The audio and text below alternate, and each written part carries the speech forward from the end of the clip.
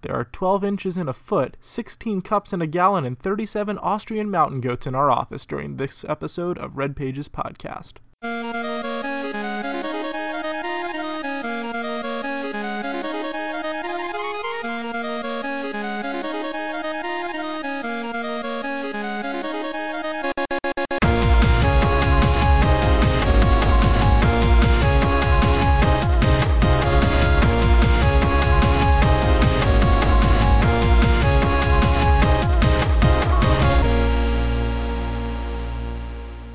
Hey everybody, it is the 10th of December in the year 2012, and this is a Red Pages podcast spectacular. I am the entertainer, and I know just how I stand. I am a couple peas in the podcast, Paul. And I was going with the theme of Billy Joel songs, but I guess that didn't work. No. I don't know any Billy Joel songs. Yes, you do. I bet you know Piano Man. That's a Billy Joel song? You mean Spider-Man? No. You mean Keyboard Cat? Yes.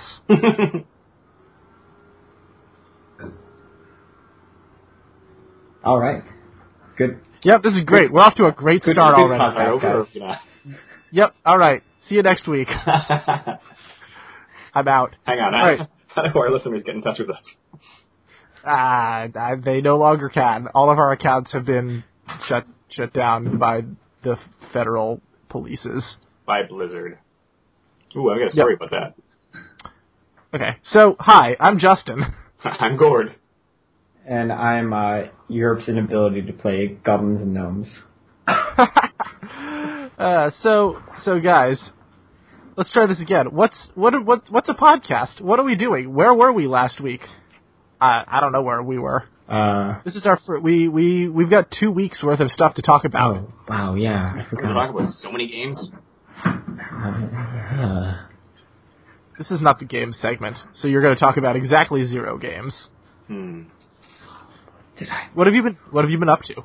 Some hacks. Yesterday I went to my wife's teaching school and shadowed her because in January and February and March I will be teaching in her place. Right, because you're going to be having a baby. Yeah, right. So she's going to need to stay home and take care of it. I'm going to be nearby when it happens. I don't think that's how that works. Yeah, you're going to be in for a surprise. I thought you did it together. It was just one of those things that couples do. Yeah, did you know your belly button opens up and the baby crawls out? Man, this is a pod person thing that I just didn't know about. I thought it just exploded out of your chest cavity. Well, you know, different people go with different methods. Some people prefer the home birth. Some people like it in a hospital. You know, both are viable options. Mm-hmm. I personally like to have my chest intact afterwards. Hard to put that back together. Yeah, I mean, it's like a week or two of serious steroids.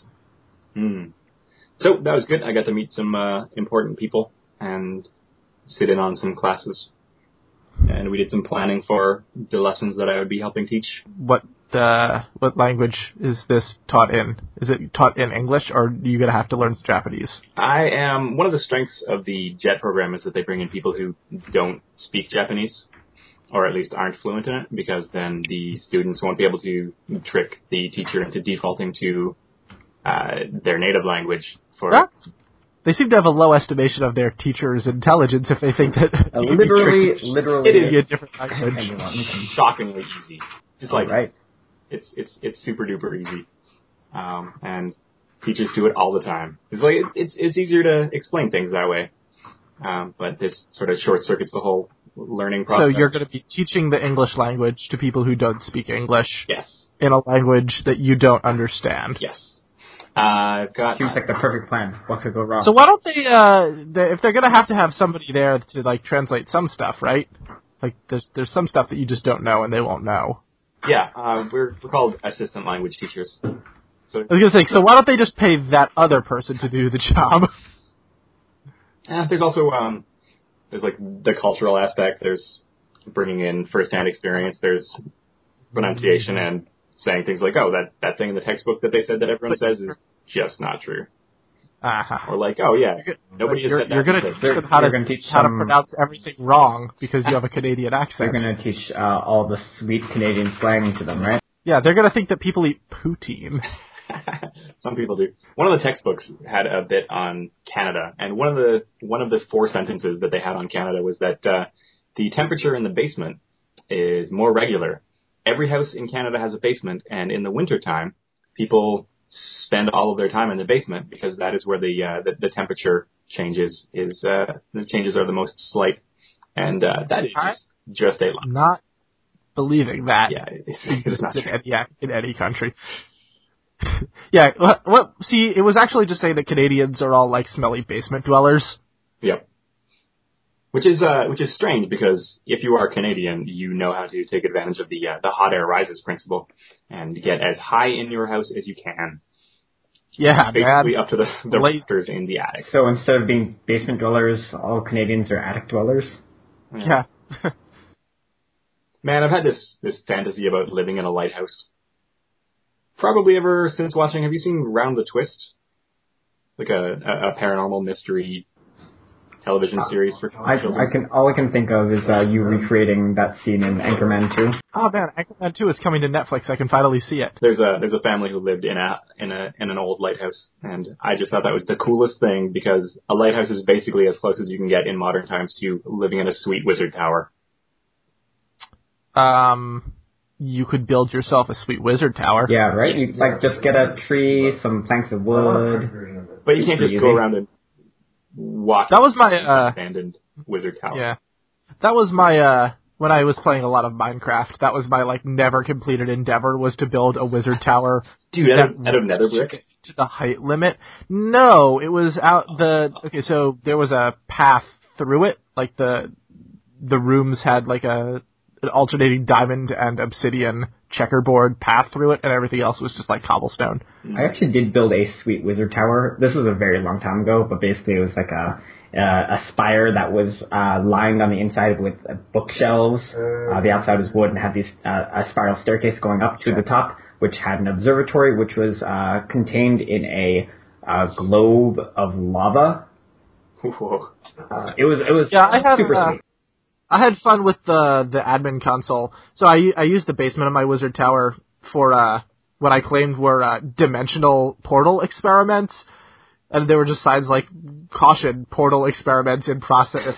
Please do not enter. Very dangerous. And there were just single block high, uncontained nether portal things floating in midair. Or an end portal on the ground.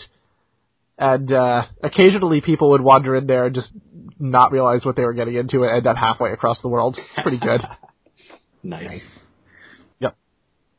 Anyway, so you do anything else other than pretend to teach? I read a lot of my book. I guess we're talking about that in this segment now? Yeah. I mean, your book that is the assigned book or a different book? A different book. Okay. Yeah, go for it.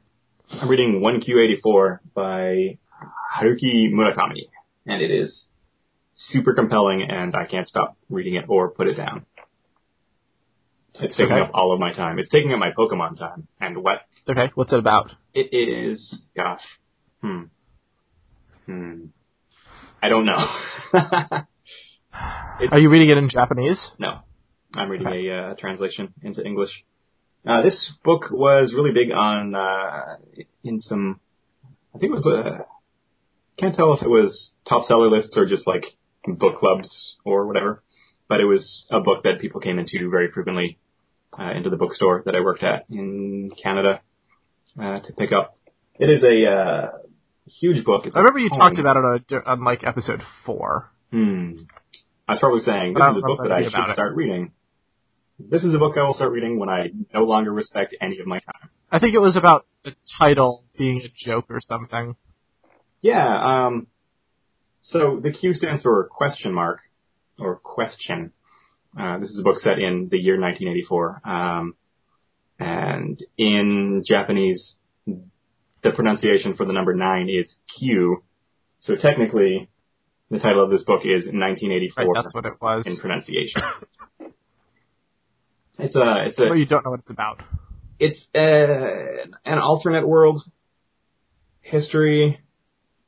There are 2 characters who are connected, but you can't really tell how, and there are some things happening just under the surface that may or may not be supernatural or paranormal, or, deep elder gods pulling some strings that for reasons that are not quite understandable by in the human frame of reference.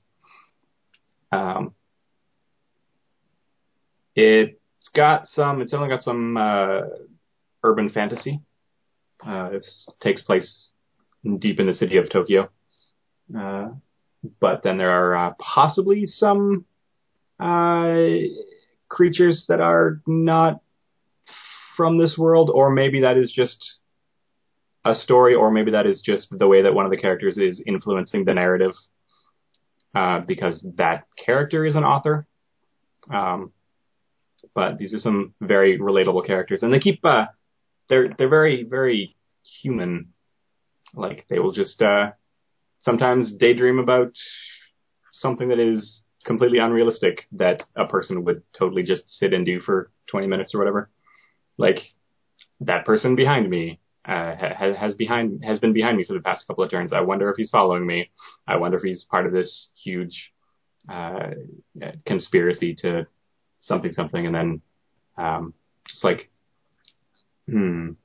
unrealistic things that normal people do. And I find that interesting. It's like, oh, I do that sometimes. I've heard that Murakami is criticized in the Japanese literary world for being too westernized. And this is basically the kingdom of loathing of literature, because every other page is a reference to a Western author or movie or something like that. But in a very natural way, because this is these characters living in this world and having experienced these things. Have seen the movies that would have been out at around that time, or movies that were at that time considered classics, or books that a character would have read because this character is into literature. And that's interesting because one of the characters in the books has this harebrained plot to basically bring the Japanese literary world to ruin. I thought that was an interesting nod to his real-life controversy. But it's really good. I'm enjoying it. I'm going to continue enjoying it until I'm done the book. All right. And then I'll have some more to talk about. For example, what is even happening? I don't know. All right. Justin, anything else happening with you? Oh, I guess that's a no. Nothing else. Well, I read our assigned book, which I don't really get to talk about. I liked it a lot more than the last month's book. I'll say that. But yeah, we'll talk about it at the end of the month. If you haven't started it yet, there is a really, really fantastic audiobook of it for free through LibriVox. It is on YouTube. If you don't want to use LibriVox, I don't mind using LibriVox. It's just like because it is a LibriVox recording, it is in the public domain, and it is just like a random guy on the internet who wanted to record an audiobook of this book, which means that it's generally really hit or miss, but this guy is really, really good. He gets one word wrong, and like he just says the wrong word, and the first comment on the video is, hey, you said the wrong word here. You left out, it was like I think it was like he left out a letter which changed the word from like deadly to deady or something. And other than that, it's really, really good. And so just read the first comment on the YouTube video and you'll be good. Yes, I recommend you read YouTube comments. There's no way that could go wrong. What about Metacritic comments? Those are not a thing that anyone actually ever looks at. I've never read a single one, actually. I actually don't even use that site. No, what about Metafilter critics? I also, don't go to that know site. anything about Metafilter. What about 4chan? Oh yeah, don't great go there community. either. You should really check it out. Highly recommend it, truly. What about really the the backbone Pirate of the Bay? internet? They don't exist anymore. Yeah, no, they're down. Well, their front page is down. They might as well be down. Yeah. Because that's all they really were. Yep. They didn't host anything, so they were just a front end. They are already back up in Costa Rica. Oh, yeah, man. well, guess who doesn't live there? We should move there. Any of us. We should move there. Yeah, I mean, if they've got the Pirate Bay, what else do we need?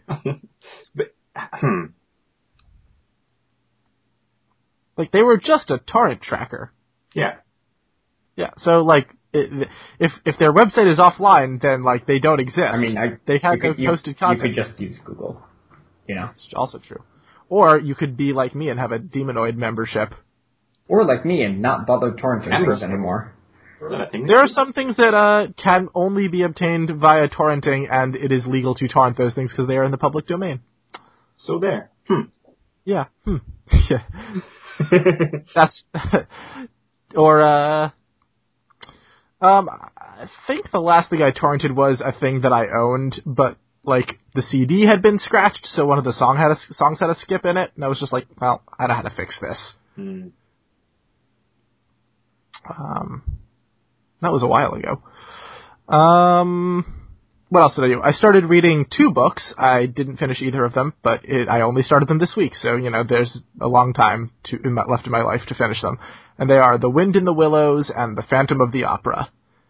And The Wind in the Willows is really slow so far.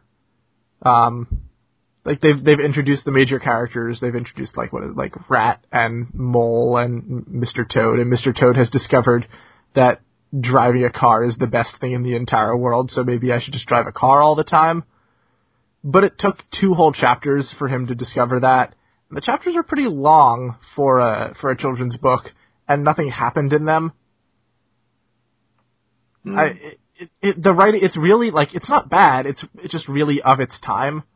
And it doesn't really... It's very different from the way a children's book would be written today. The Phantom of the Opera, on the other hand, is quite enjoyable. It is definitely a book that was written in France because it just drops all sorts of names and references to people in French history and just presumes that you know who they were, like every single book ever written in France. I'm not really far enough into it to say whether it's good. It's got the sort of Victorian era novel opening where it spends an entire chapter explaining to you that this is totally a true story that is found amongst the papers of this guy who is totally real, and this is not a work of fiction. It's absolutely a real thing, and it's also about it's just about a ghost. There's a ghost that lives in this opera house, guys. They don't refer to him as the Phantom, they just call him the Ghost. Which makes me, So the play's a pretty big misnomer. Yeah, really. I guess the Ghost of the Opera just doesn't catch as well. Maybe that's just your translation. Yeah, maybe. But the title of the book says The Phantom of the Opera, but within the book itself it says Ghost. So I don't know. All I do know is that basically nobody has read this book because the movie and the Broadway musical have just completely eclipsed it in a way that many other things that, like Les Mis, for example, people still realize that that's a book. It's not so much with this. Wait, there's a book? Yeah, it was written by Charles Dickens. He was the only writer from the Victorian era, right?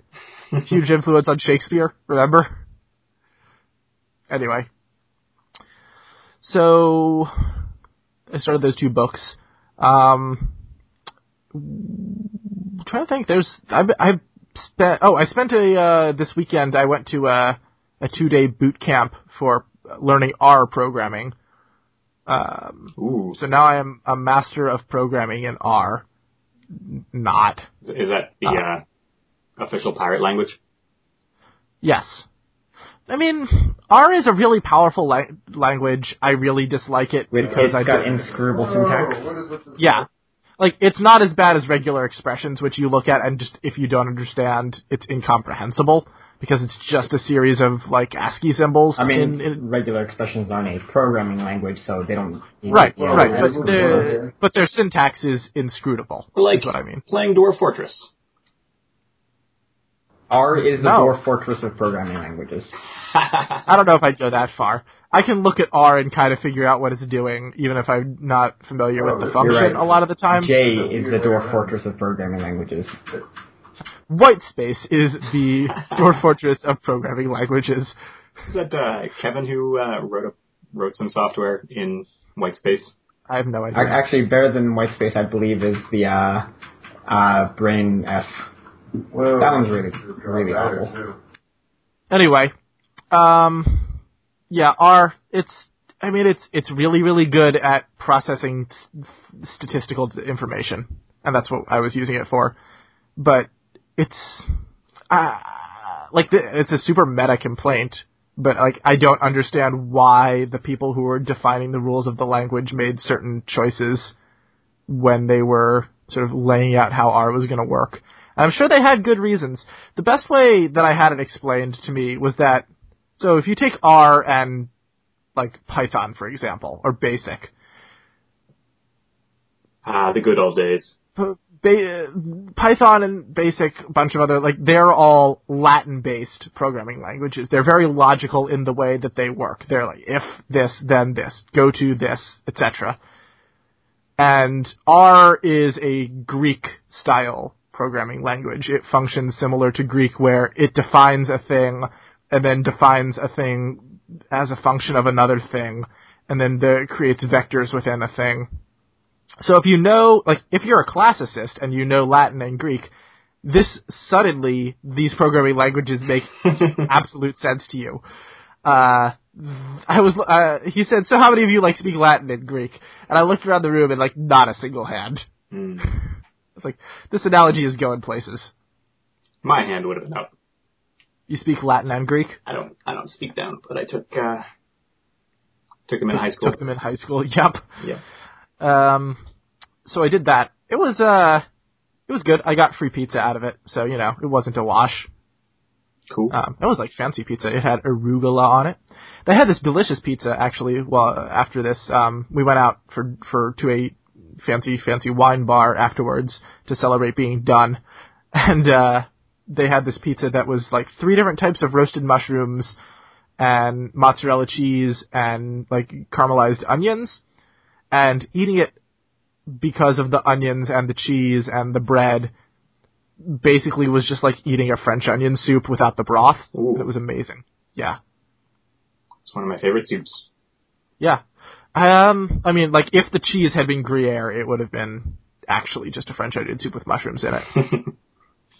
But, yep. So, speaking of French onion soup, also one of my favorite soups, I'm really sad that it is hard to find vegetarian French onion soup. Just gonna say. Yeah, it's actually pretty weird. It's disappointing, actually, because you would think it would be something that would be vegetarian friendly. It's traditionally made with a mix of chicken and beef stock. Huh. So, when we were in college, I don't know if you were there, Paul. I was at college. I went to college with you. I know, but I don't know if you were there this particular day. I had the chef who I was friends with the chef in Marquis, and he basically told me if you ask me to make something, I'll just put it on the menu that day. I'm like, sweet, let's why don't we have French onion soup? And he said, all right, I've got a recipe for vegetarian French onion soup from Julia Child. I thought, okay, this can't go wrong. Julia Child is the queen of French cooking, right? She's the best. Or, she was in the 50s, I guess. And we had another friend who was a vegetarian, and she was super excited about this, and I was super excited, and the day came, and we all got big bowls of this soup, and it was actually an edible. Oh, I do remember hearing about this afterwards. I did not get soup that day. It was aggressively bad.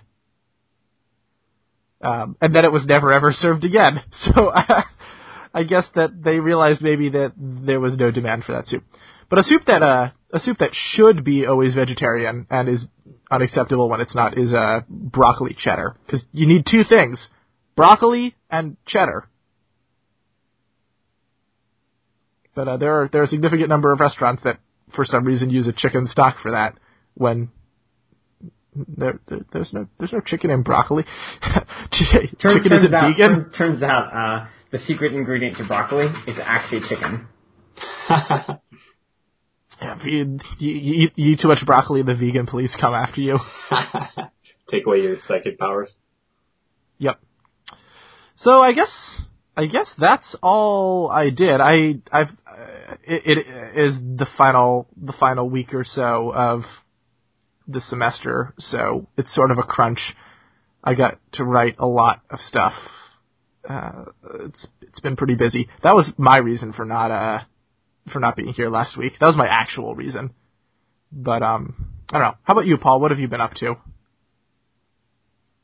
I went to a Reddit meetup where You met Reddit? I met Reddit people. It was at a bar. They had some decent burgers and sweet potato fries, which I'm usually not a big fan of, but they're pretty good. Was Mr. Reddit there? Yeah, actually he was. I met him. I got his autograph. What about the hacker 4chan? No, unfortunately, 4chan was not there. It was pretty sad. Everyone was expecting them to show up, but at the last minute they canceled due to work. Really unfortunate. But yeah, afterwards, went to a dance party thing in Brooklyn. The theme was Dance Like It's 1990s with Mariah Carey's All I Want for Christmas Is You, or whatever. I prefer Ganondorf's All I Want for Christmas Is You. I'm actually a bit unfamiliar with this. I'll have to go look this up soon. It was a Brawl in the Family song. Okay. I didn't. He did like 3 Christmas songs. I don't know, probably like 4 or 5 years ago. Yeah, and otherwise, Justin might know this, but I've just been posting in one of our chats just these amazing and terrible at the same time mashups of various songs together. There's one of the Thomas the Tank Engine song with the Row Row Fight the Power song from Gurren Lagann. It's pretty fantastic. So, did you know that Ringo Starr was the host of the Thomas the Tank Engine TV show?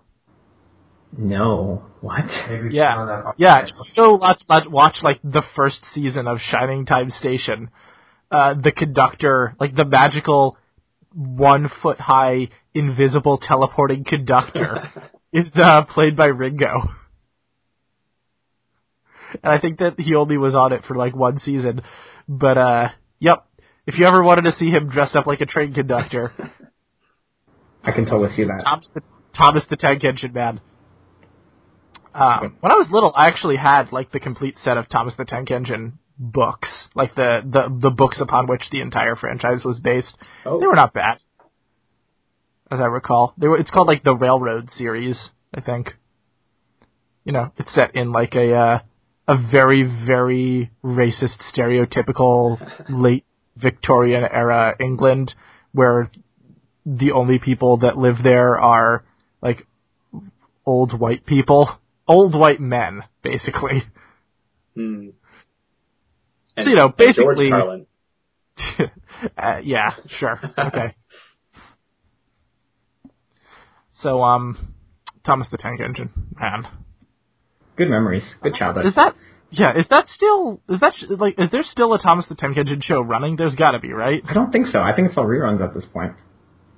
They're still selling. I know that the toys are still, like, super popular with little kids. Yeah.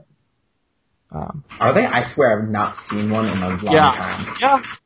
Occasionally we'll get a catalog that has a bunch of them like advertised in it as junk mail, and I'll see like the latest remote control Thomas the Tank Engine stuff, special engine, and I think I read something about gender representation in recent Thomas episodes on the internet a couple months ago. So I don't know. That could have been like a really elaborate hoax. Yeah, man. Can you imagine? I'm sure somebody has done like a serious overthinking breakdown of like the social politics and gender relations in Thomas the Tank Engine, and how the colors of the engines correspond to different racial groups, and like their relationships with one another, like how the freight trains are all black and everyone hates the freight trains. I bet you that somebody's done this. I really want to read it. I really want to read it because I honestly only remember it from my childhood, so I've never had the opportunity to overthink it to that extent. Yeah. Okay, guys, we have a new article for our front page this week. The racist misogyny of Thomas the Tank Engine. Let's do it. I mean, it'll get us page views even if we just make it up, right? That's how it works. What's our clickbait title? 5 facts you didn't know about the racism in Thomas the Tank Engine. Yeah, no, it's got to be like Thomas the Tank Engine secret racism revealed. You will be astounded when 5 you find surprising out. facts on why Thomas the Tank Engine hates black people. Yeah. Doctors hate him. What? Yeah, that's what I was going to go for. One weird old fact about the racism in Thomas the Tank Engine. So, suburban mom discovers dark secret behind Thomas. Dermatologists hate her. Yep. Proctologists. Yep. All right. Anybody else have anything else they want to talk about? Nope, I think that's it. Basically it for me, yeah. All right. Then I guess we can move on to our next segment. The game segment. Hooray.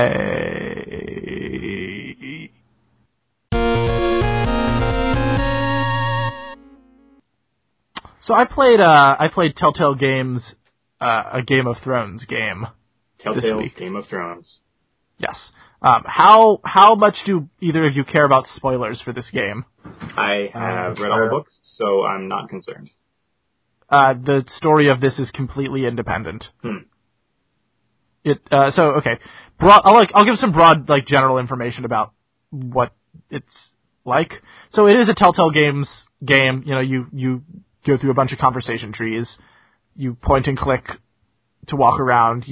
There are objects you can pick up in the environment and examine and pick them up and take them. You play as 5 different members of House Forrester, which is a minor house. They show up in the books, but not in the TV show. That were, I guess, bannermen for House Stark. And you pick up as, I guess you play as either a member of the house or a close advisor within their household. Mm-hmm. And much like the books and the television show, it cuts back and forth between different characters pretty frequently. The first episode only had 3 of them. The other 2, I guess, are going to be introduced in the next one. So, also unlike most Telltale series, this is 6 episodes long instead of 5. But only the first episode is out right now. I'm actually playing this together co-op. I bought it as a gift for my mom because she is super into Game of Thrones, and she played a lot of video games when she was in her 20s, but because of the time period in which they were made, they were all point-and-click adventures like Myst and Corandia. So that's the sort of game with which she's comfortable. And she was super upset over something, so I was like, I will buy her this Game of Thrones game, because she was just saying how much she was sad that the TV show is out of episodes and she would like a new season, but it's not coming yet. And this is a type of game that is simple enough for her to play. And I'll sit down and we can play it. Telltale Games episode is 2 hours long. Unfortunately, you only have 3 seconds to make decisions. And man, that made her really mad. I basically just started pausing the game whenever the timer came up, and then we talked through the decision. But yeah, they should have a that feels sort of like cheating. It does, but she had me do all the combat. She was like, it was just quick time events, and she's just like, I'm not good enough at video games to get through this sequence. I really would like to write to the Telltale Games people and be like, your game is really good and I enjoy it, but I think it would be greatly benefited by just an easy mode where you have 5 times as much time to make all the decisions. And I understand that you're supposed to have to make a snap decision, and this is part of sort of the artistic vision of the game, but there are older people who either don't have the reflexes or just reading slowly. The opening text scroll, she got through 3/4 of it, and then it just vanished off the screen, and I had to pull it back up. So we made it through the game. It wasn't a huge deal, but just like little things like that I think could definitely help them, and they probably don't take into account because that's not their primary audience. So, anyway, you start out. Probably mods. I don't think you can mod Telltale games. I mean, I'm sure you can if you try hard enough, but I don't think they're moddable. If you hit something with a hammer, not with that attitude, it's not. This game just presumes you know the story of Game of Thrones, or I guess of Song of Ice and Fire books or the Game of Thrones TV show, because it just drops you right into the middle of it with no context for anything. It doesn't introduce any of the characters. It just presumes you know who everybody is, unless they are a character that has not appeared in the TV show. So you start out on the eve of the Red Wedding. You're down in the camps outside of the Twins with the rest of the Stark Bannermen, and stuff goes south real fast, as you could probably guess. The game does the sort of Telltale Games thing where you talk to somebody and then it's like, this person will remember this. And so I'm gonna give a very minor spoiler for the first 5 minutes of the game. Which is, so I was like, so Game of Thrones, like, sort of hinges a lot of its tension on the fact that anyone can die at any time, right? Like, nobody is safe as a character. And the fact that the game is telling me, like, this dude will remember this, means that I know that this character is gonna be okay for a while. And it did that, and then just, like, 2 seconds later, he was dead. I was like, I guess he won't remember that. He did for the rest of his life. Yeah, I was like, I guess he remembered it for as long as it mattered. Well, I mean, eventually we're all coming back as ice zombies. So White Walkers, yeah. There is a White Walker as the splash screen for episode 4, but episode 4 is not out yet, so he just stares at you. You pull up the game and it's like each episode has its own little like character splash screen. Tyrion is episode 1. Because he is so they got all of the cast from the TV show to do the game. Oh, really? I thought it was all spin-off characters or something like that. Just like it was just set in the universe. This is actually way more impressive. I might actually have to get it now. It is the full cast of the HBO TV show. Like this is an HBO game. I guess it is canon to the TV show, and stuff might get referenced. Not 100% sure, but yeah, like it is just like. One of the characters is in King's Landing. She is a handmaiden to Marjorie Tyrell. And so you just like, Cersei wants to see you because she doesn't trust a northern maid in the castle. And then Tyrion says, hey, want to help me mess with Cersei? And you're like, yes, please. This seems kind of unfortunate if it's if it's going to get referenced for the TV show watchers who don't necessarily know about this, just because it feels like it falls into the same problem that I had with Dot Hack. Whereas it was an anime that was that had like a season and then a couple movies, franchises. Yeah, but you in order to get all the story, you had to play the video games in between watching. Yeah, okay, so it had the Infinity Blade problem where the books were not optional. Yeah, exactly. Or the World of Warcraft problem, I guess. But yeah, it's like this game is not as good as The Walking Dead. I will say that because The Walking Dead. The only thing that The Walking Dead had to do was make a game in a world where there were zombies. It had nothing to do with any of the pre-existing Walking Dead media, so they were free to create their entirely original story within the world, and call it The Walking Dead, but the game could have been completely unlicensed and been identical. This is not the case here. They are really sort of constrained by the existing narrative of the books and the show, and so they aren't as free to tell as interesting of a story because they have to, stuff has to happen in a certain way. So, as a result, we were playing through, and there are some pretty hard decisions. And, one of the tense moments in the game is when you have to go in front of Cersei, and she's a horrible person, and she's asking you all sorts of, really tough questions, and you have to decide how you're going to respond to them and whether you're going to lie or what. But, for example, my mom had a really easy time with that because she knows Cersei as a character and knows how to talk to her in the way that makes the most sense. Mm-hmm. But, making decisions who do you want of these two characters to be your second in command for the rest of the series, when you have no context for that, it's a way more interesting decision, and it's way harder. Mm-hmm. Like, Cersei is not threatening because she's a known quantity, and in other games where everything is unknown, it's much more... The immersion factor, I think, is a little higher. That said, this game is still fun. The second episode doesn't come out until February, so it'll be a while before we see what happens. But, yeah, if you like the Game of Thrones TV show, it is, like, it definitely feels like it fits within there. It's sort of like how, like, the Star Wars spin-off stuff often deals with, like, an individual guy or a couple of guys on a planet against the backdrop of the movies. Like, what's going on in the movies is still happening, but it doesn't directly impact them in the way that it impacts Luke Skywalker. And it's sort of like that. So what you're saying is Telltale Games should make some sweet Star Wars games about that. No, they should make a sweet Borderlands game. That's true. Close enough. Yep.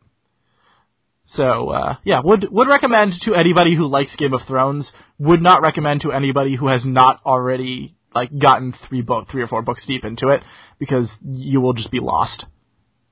So the second game I played was Hearthstone, Goblins vs. Gnomes expansion, which came out this week.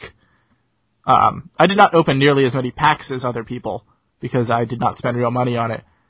And I don't actually have a lot to say about it. It's just more Hearthstone, but I feel like it's so new that there's not a lot of solid stuff that I can say, other than, like, this card is cool, or this card is cool, but that would not be super interesting for players, or for listeners who don't play Hearthstone. Yeah, I've played a bit on ranked, and the meta is so different now. It's just like every deck just is very new. It's a very weird transition. It's definitely not settled. Yeah.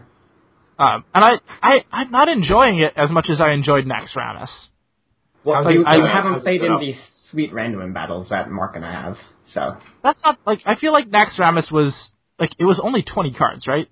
But every week there was some cool new single-player content. I would be excited to play it.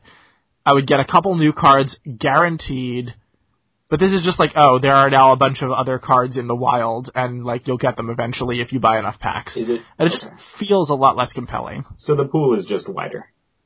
No, it's just, you go to the store and now there are 2 different types of packs you can buy.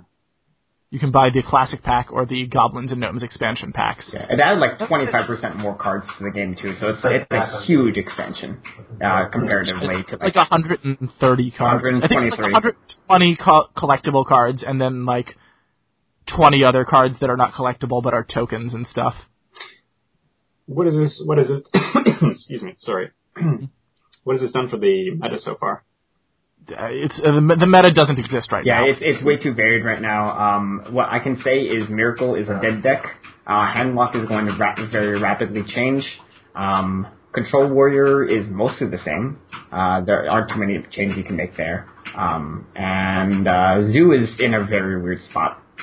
Yeah, there are a bunch of new card mechanics that they've introduced. Like, there are ogres. Ogre cards just all have a 50% chance to attack the wrong target because they're clumsy. There are spare parts, which are tokens that are spawned by mech cards, which are a new type like pirate or Murloc, and mechs build on one another and synergize really well together. I feel like the biggest new like actual mechanic is that there are a bunch of cards that have effects while they're in your hand or when they're drawn immediately. They just released some really cool concept cards like Mimeron's Head, which is just a super sweet thing. It gives you a 4/8 Mega Wind Fury. You can attack 4 times a turn. Or they do stuff that is like clearly taking advantage of the fact that this is a video game, like Bolvar Full Dragon, which is a Paladin legendary, which has 1 attack, but in your hand, it gains a buff of +1 to attack for every one of your minions that dies while it's in your hand. So you just hold it for a really long time, and then you drop this Titan onto the board. And I guess you could do that in a physical card game, but it would be really obvious that you're trying to keep track of what's going on No, with this card. there's no way to do it without having to reveal Bolvar every time. Like, there's a way to do it, but it's super awkward and not as cool. Or you'd have to play him and then go back through the, like, discard pile and token piles and see, like, okay, how many of your things died. Yeah, it just loses a lot of when simplicity. you started drawing this, and, like, how you just have to trust that your opponent wasn't cheating by saying, oh, no, I've had him in my hand the entire game. Yeah, and there's stuff like the Flame Leviathan, which also is possible to do in like Magic, but it's also sort of awkward. And Iron Juggernaut is actually a card that they've tried to do in Magic, but could not get to work rules-wise. So they have a silver bordered card, which does it essentially, but silver bordered isn't real Magic. Yeah, they've really sort of embraced the whole video game thing, which I think is the correct move. Anyway, Goblins and Gnomes. Or as the theme song goes, Goblins and Gnomes. Hobgoblin. Yep, Goblins and Gnomes. I played a little more World of Warcraft Warlords of Draenor, because the first raids of the expansion opened this week. The raid is High Mall, which is the capital of the Ogre Empire. So you just get into this massive city teeming with ogres, and have to kill them all because we don't like ogres, I guess, because reasons. It's interesting to me that by the time that like this opening tier of raiding is over, something like 5 or 6 out of the eponymous Warlords of Draenor will either be dead or just taken care of in one way or another, leaving, 1 or 2 left. So for an expansion that's called Warlords of Draenor, that's supposed to be a game that has new content coming out for like the next 2 years, I'm really curious where they're going to go when they've killed off almost all their villains in the opening month or 2 of the story. Rebel uprisings, claiming spots of power. Man, there's no government on this planet.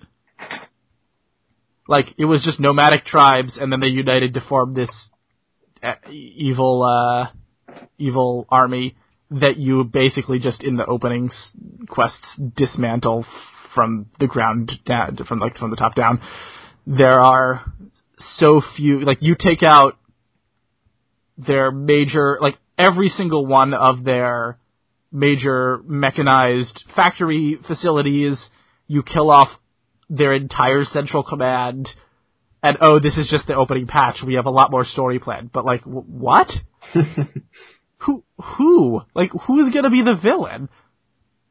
They did backpedal. They were gonna say that Grom, if you might know from Hearthstone, was going to be the final boss of the expansion, but now they have changed their mind and said, no, it's going to be a surprise. Turns out you're the villain. Surprise, it's Grom. Yeah.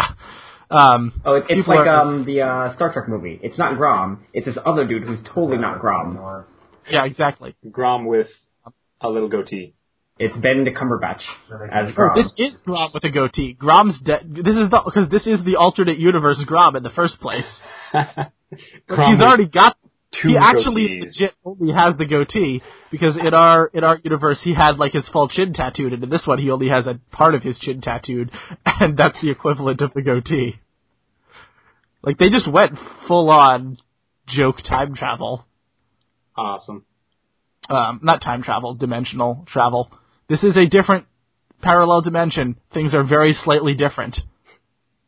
Characters who were dead before this happened in our timeline are still around. Yeah, I'm guessing Leroy Jenkins is the final boss. Didn't he make a return in the main game? Yep, he's back. You can get him as a follower. He'll wander around your garrison. What is the original Leroy Jenkins player? What does he think about all this? I'm pretty sure that he does the voice for Leroy Jenkins, so... That's fantastic. Like, I'd be sad if he didn't. Yeah, is the character of Leroy Jenkins owned by Blizzard? I mean, it is, right? Because, like, all entities within World of Warcraft, by virtue of their end-user license agreement, like, are owned by Blizzard Activision, I would imagine. Yeah, so it's possible. I mean, he could have also just sold them the rights for a butt ton of money. Yeah, I mean, they might, yeah, they very well may have just negotiated for the character. But who knows? Whatever. That guy is internet famous and made a lot of money off of his internet fame. So, I'm sure t-shirts or something? I think, like, videos and, like, he did, like, talks. Leroy Jenkins was a question on Jeopardy. That means they have to give him money, right? I think that's how that works. Yeah. Yeah, people have been throwing out, like, suggestions as to who this final boss will be now. But, I think it's good that people don't know who the final villain of the expansion is going to be. The last 3 WoW expansions, people have gone into it knowing who the final boss is, and I think that actually, unless it is something like the Lich King, who is such an iconic video game character that it's okay, like, you want to, like, go out there and kick him in the face, like, he is an adversary that people look forward to. I think it's damaging because there's no, like, everything that happens up between the launch and when you kill that guy feels like you're just spinning your wheels waiting for him to, like, come out of the shadows. Mm. And that was actually a huge problem with Mists of Pandaria, because the final boss... At the end, you don't fight the mists. Yeah. No, but, like, the final boss in Mists of Pandaria was the leader of the Horde, which, like, all of the players on Horde side were having to basically, like, they had to raid their own capital. And they tried, in the story, to, like, tell this, like, interesting, nuanced story of how he's a guy trying to do the right thing, and he goes too far, and he, like, lets his power go to his head, and he lets his sort of, like, ideas of racial superiority override his sort of more well-intentioned vision for what his government should look like, and as a result, his citizens sort of break into rebellion. But you can't tell that story if everybody already knows where it's going to end up. There's no actual struggle for that character because, oh, well, he's just going to fail. Like, he's not going to be able to overcome any of these issues that we're looking at and struggle with, so it doesn't matter. Hmm. And telling a story, especially in an MMO, is hard. Like, telling a story in a video game is hard. I will say, 99.9% of video game stories are crap. Like, they're just bad. Man, but the story for Galaga was spot on. I really connected with it. Man. Galaga is the best item in Super Smash Brothers. No, that was awful, and you're terrible for even thinking of that. Yeah. We can agree to disagree. But yeah, the game is consistently interesting. They give you new story every week that you go out and advance the plot. And now that I don't know where the story is going, I'm a lot more interested in seeing it to its end.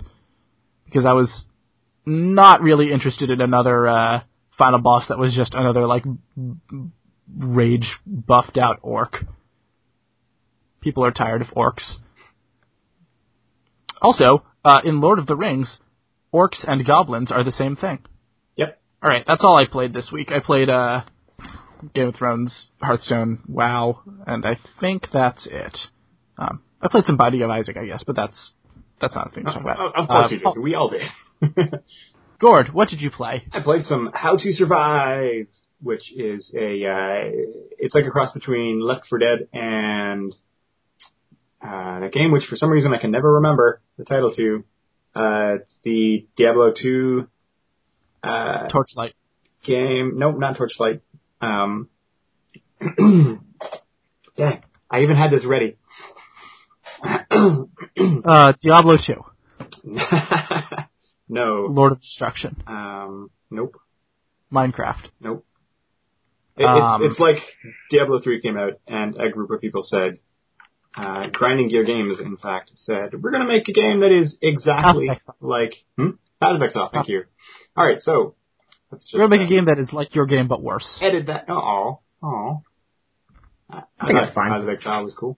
Also, that skill tree is so nice. Yeah, pointing to that skill tree and saying Path of Exile is a good game does not follow. I also played a handful of it and enjoyed it. Anyway, so you play Path of Exile. They really get that gritty feeling that I feel like the original Diablo 2 didn't quite get, because it was like I don't know, it was a little too polished, maybe? A little too nice, which is a weird thing to say about a game. The game was too much fun. Yeah. Anyway. We like our games to be bad. So How to Survive is a very gritty, high-resolution, top-down game that you play with WASD and mouse, or as I am, playing with a controller. And you are trapped on an island where there has been a zombie outbreak, and you are trying your best to escape and survive. And there's a pretty satisfying crafting system, and you can make some homemade weapons just by cramming some things together if they are compatible. There's a leveling up system, but I got to a certain point, and none of the rest of the things are really that. They don't seem to be that important for minute-to-minute use. There were a couple that let you craft new things, but now the rest are just like be able to find these things without looking as hard for them, or be able to run when you are injured. Which, like, you know, the answer is don't get injured. Like, play better. Anyways, there is also just this dude who thinks that he is a medieval knight, who walks around with a megaphone and gives you instruction. And it feels like he's he's obviously the comic relief, but he also feels like a character in the world and not just comic relief, I guess. And that is a fun game, and I've been playing it for a couple of weeks, actually. I kept meaning to bring it up on the episodes, but kept forgetting. So I'm going to see that through. I played some Eldritch, which is a game that is totally like Myst, regardless of what Justin says. I mean, in that you use books as portals, it's the same. No, totally like Minecraft is what I meant to say. It's also like Myst, but... So it's basically nothing at all like Myst. It's like Myst in that there is a mystery that you solve by going to different worlds that are linked to by books that describe those worlds. Yeah, but it is in no way like mechanically similar to Myst. No. It is like Minecraft. It's visually identical to Myst, though. Yeah, definitely. No, it's visually identical to Minecraft. Except I guess the characters have higher polygon counts. There's some things that are even round. But every world that you step into is procedurally generated, except the difference between this and Minecraft is that these worlds have an objective, and you fight your way through generated levels and against monsters, trying to get to that objective. And then if you succeed, you come back and permanently unlock the next book. And if you fail, you lose all of your items and progress, and pop back up in the library. The idea is that you are one of these sages from ancient times who was one of the members of this group, this cabal, who managed to lock away all of the old gods, all of the elder gods who had ruled the earth and the universe and whatever. Except they had to leave someone behind to make sure that the elder gods didn't awaken and escape from their prisons. And so you are that person, and you are that person is the librarian of this infinite library maze full of books that are different worlds. And so each god is trapped in one of these books, and you've got to go in and make sure that he doesn't wake up, because they are all starting to wake up one by one. And one other thing is that you don't have your memory, so you don't know who you are or what it is you're trying to accomplish. Just that suddenly a whole bunch of really terrible things are happening. So it sounds like real life. Yeah. You wake up one day, you don't know who you are. Hey guys, we lost a couple seconds of audio, so I'm just letting you know that this is going to be a weird, sudden, abrupt shift in topic. Okay, what just happened? I don't know. It went and then died. I couldn't hear Gord anymore. Thanks, Skype. Please give me that survey at the end of this call so I can say, Skype, you're bad. You did a bad thing. You can fill out the survey. All right. Can you guys hear me? Yeah. All right. It was sort of like a Reaper. A Reaper? Yeah, from Mass Effect. I hear you. Make That sound. Not supposed to hear those. Hey, man, there's this really cool bug outside. You should come look at this really cool bug. I've lost the train of this conversation. Clearly, you have never watched Syphil and Dolly. That is true. Oh. There was an episode of the Syphil and Dolly Returns show where the entire time their stage runner was like, hey, they were reviewing Mass Effect. I guess it was a parody of Mass Effect, so it was like Massive Effect. And the entire time their stage runner was like, hey man, there's this really cool bug outside. You should come see this bug. And then the punchline is they go outside and it's just a giant skyscraper tall Reaper from Mass Effect. Which resembles a bug. Oh yeah, like those giant ticks that fast travel you from location to location in Morrowind. It's actually more like an octopus that can walk on land with all of its legs, and all of its legs are rigid. But and also it has laser that goes. Yeah, its laser goes. So I don't know what we'll be able to recover from that, but Eldritch is a game that is interesting but also super difficult, and that's it. Jazzpunk is another game that I played, and the first level is super delightfully weird in all of the ways that I was hoping that it would be, just like deconstructing basic meanings of things and making you come up with bizarre nonsense solutions. And then the second level was all right, and then the third level was sort of dragged on. And then I alt-tabbed away from full screen, and it trapped my mouse, though. So I couldn't actually click on anything else in Windows. And anything that I clicked on brought the game back up, but without video. So I was still looking at my desktop. So I couldn't actually interact with anything. So I killed it and then haven't been back. Hopefully the rest of the game is like the first level, because that was just delightful and weird. Lichdom, Battle of the Lich, Battle Mage, Battle is a game on Steam. I believe it was made by a small team, and it's pretty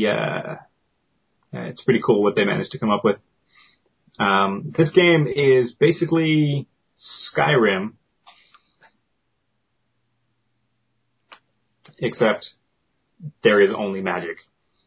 You only have a magical combat system. And at times, I definitely wished that one of my spells was just, okay, give me a sword now. But that was not one of my abilities. So you get the magic rune of fire, and then you can throw fire at things, or you can make some fire hurt some things, or you've got this like reaction shield, this counter attack where if you block at just the right time, you deal damage to everything around you. And it's got a story with some cheesy voice acting and a boss. I think it's the first boss, the first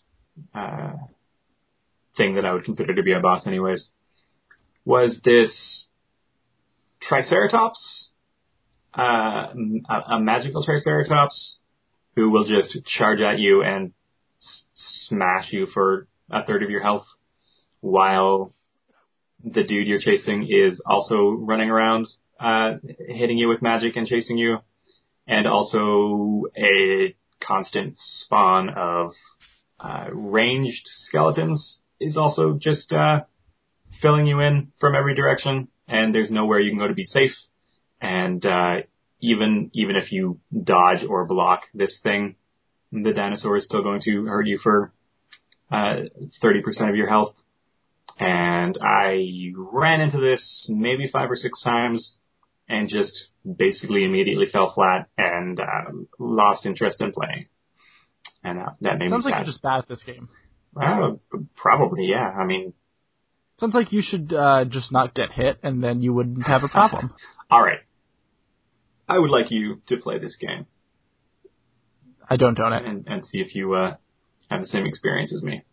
The thing with not getting hit is that the dinosaur just needs to be roughly near you and doesn't need to be facing you in order to get a direct hit. Well, yeah, it's got a tail. Well, sure. And also, there is nowhere you can go to not be hit by things. Shockwaves, man. One strategy that... Clearly you've never fought a dinosaur in real life, or you would just know these things. Yeah. My working strategy for the mini-boss leading up to this was satisfactory, but not very satisfying. There's this flying thing that runs around and also just infinitely spawns dudes to shoot you from every direction. I died to that once, and then the next time I came in, I just swapped my magic back and forth and froze him solid, and then hit him with a fireball, and then froze him solid, and then hit him with a fireball, and then froze him solid, and then hit him with a fireball. And that worked, but this doesn't work when there are already 50 things on the field all trying to hit you all at the same time. The really frustrating part about it is that no matter which way you're facing, there is something attacking you from behind. And that just like drained all of my interest in playing further. Other than that, though, it seems pretty interesting. They've made a world and made reasons for you to care about the things that you're doing, I guess. I don't know. The intro made me think of Anita Sarkeesian's female characters as not just furniture. What was the follow-up to furniture? Wallpaper. Drapes. Upholstery. No, it was Carpet. Drapes and carpet. Violence against women is as a motivator. Like, oh, your character wants to kill this character because this character just stabbed a bunch of women. And well, that's the Phrygian concept, right? Yep. So that is just the very first thing that happens in the game. You get the option to choose a male or female character. So maybe if I had chosen the female one, it would have been a dude who got Iced. Yeah, killed in front of you. I don't know. Whacked. Yeah. Anyways, that was a thing that I played. Paul, what did you play? So, as I was saying earlier, I was playing a lot of, or some, as much as I could of the Goat MMO simulator, which is really, really, really sweet. I played a lot as the Rouge class, and then a bunch as the Microwave class. You heard the gotta say, Rouge is way more fun than Microwave, oddly enough. I was expecting Microwave to be super sweet because you're literally a microwave on legs. But your headbutt is very low range, and throwing pizzas at things a lot less interesting than expected.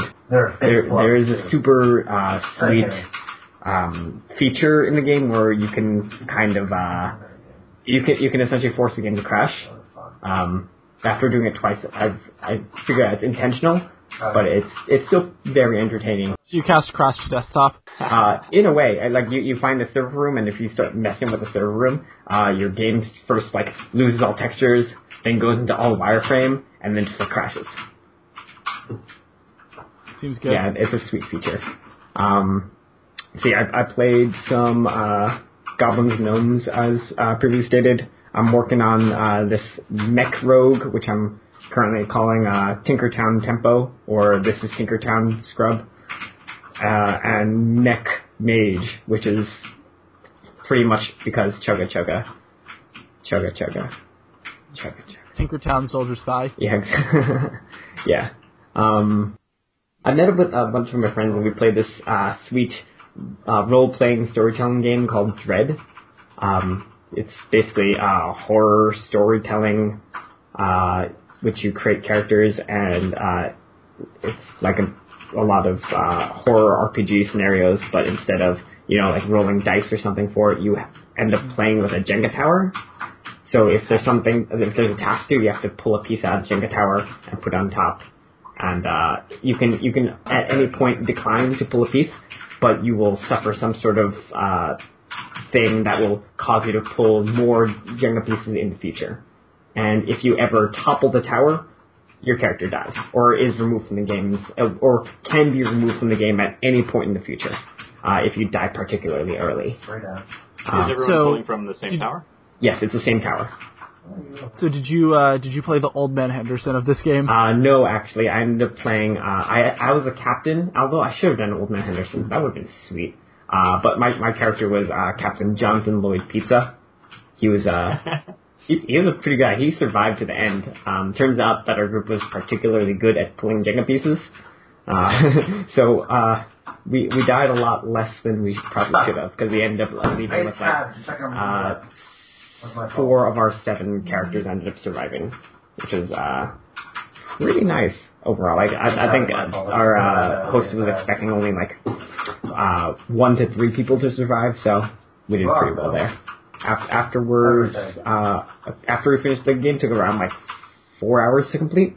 So it was a pretty good afternoon. Afterwards, a bunch of us went to play Mario Kart 8, in which I handicapped myself by playing with the tilt controls, and they are as awful as I remember them being.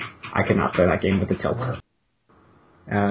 Yeah. I've also I've been building some more sweet Smash Bros stages that we need to play, Justin, because they're really sweet. Oh, did you? What is your? I've been following. Someone put this thing on Tumblr, which is really sweet, which is Super Sports Bros. They had detailed how to make this basketball stage. Oh, yeah. Right. I remember. Yeah, so I made a basketball stage. The first one probably might be better than the second one right now, just because the second one has some weird spawn issues, especially at 4 people. 3 people's fine, I think, but 4 people it gets a bit awkward. Because one person can just camp off stage forever. I need to figure out how to fix that issue. But I also got a sweet soccer game, which is less interesting, but it's okay. I don't know. I think we have to try it out to make sure it's like terrible. Because I only have a theory it's terrible. I made a couple stages that I would like to try out too. Is it more art that we get stuck in the terrain in?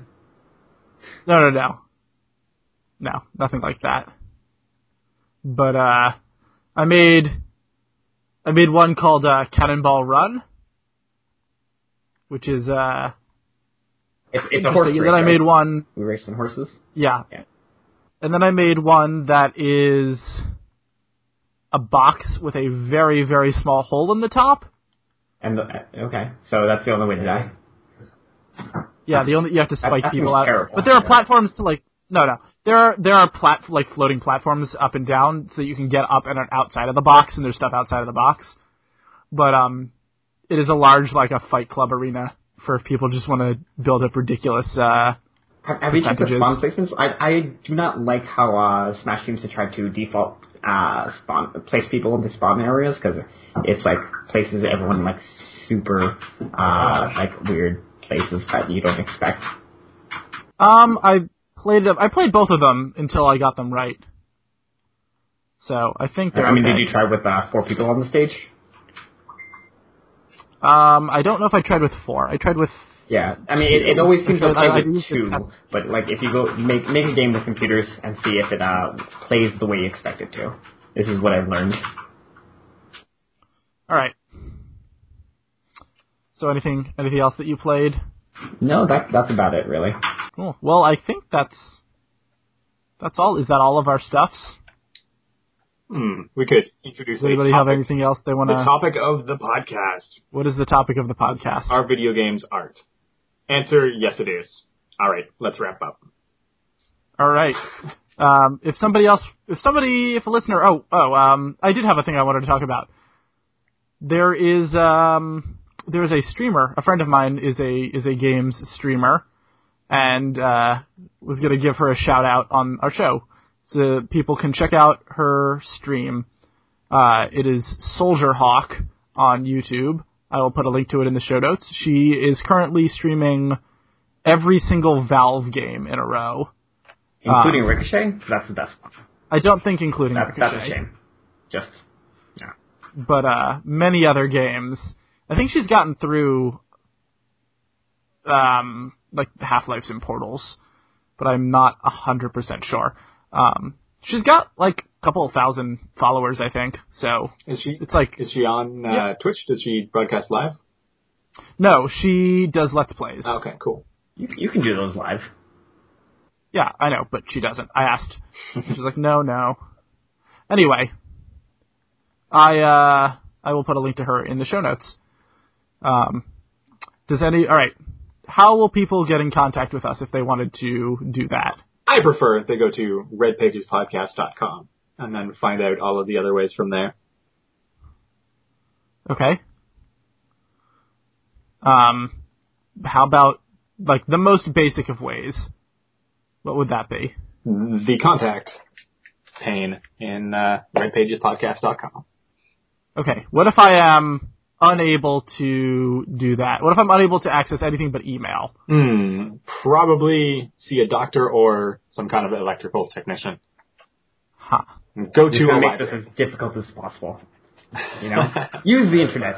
How about they go to email us at theredpagespodcast.com? Alternatively, write a letter and send it to your local Congress person. Ask them to outlaw Red Pages Podcast. Next week, we do have a guest. It is our previously mentioned... friend of the podcast. Yes. Previously mentioned friend of the podcast who purchased his way onto the show, who will be joining us. There is still time for you, if you too wish to purchase your way onto the podcast. You can send us an email, and I will tell you a PayPal account, and you can totally fund our game that we're making, because our company's bank account is running low. All right, well, that's it for me. I just want to give a special thank you to my guest, who has been a real trooper. Just getting us through this show. All right, so from all of us here at the Red Pages Podcast, Steinel Truck Keepin' Stein. Hodor.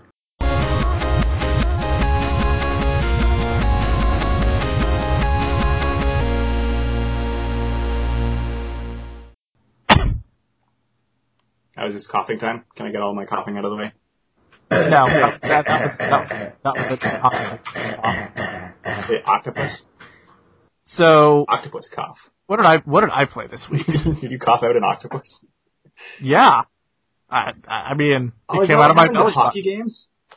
Oh man, I don't know what to do with this octopus I just coughed up. Better throw it on the ice. Yep. I think that was the thing that happened once, but it stayed with me.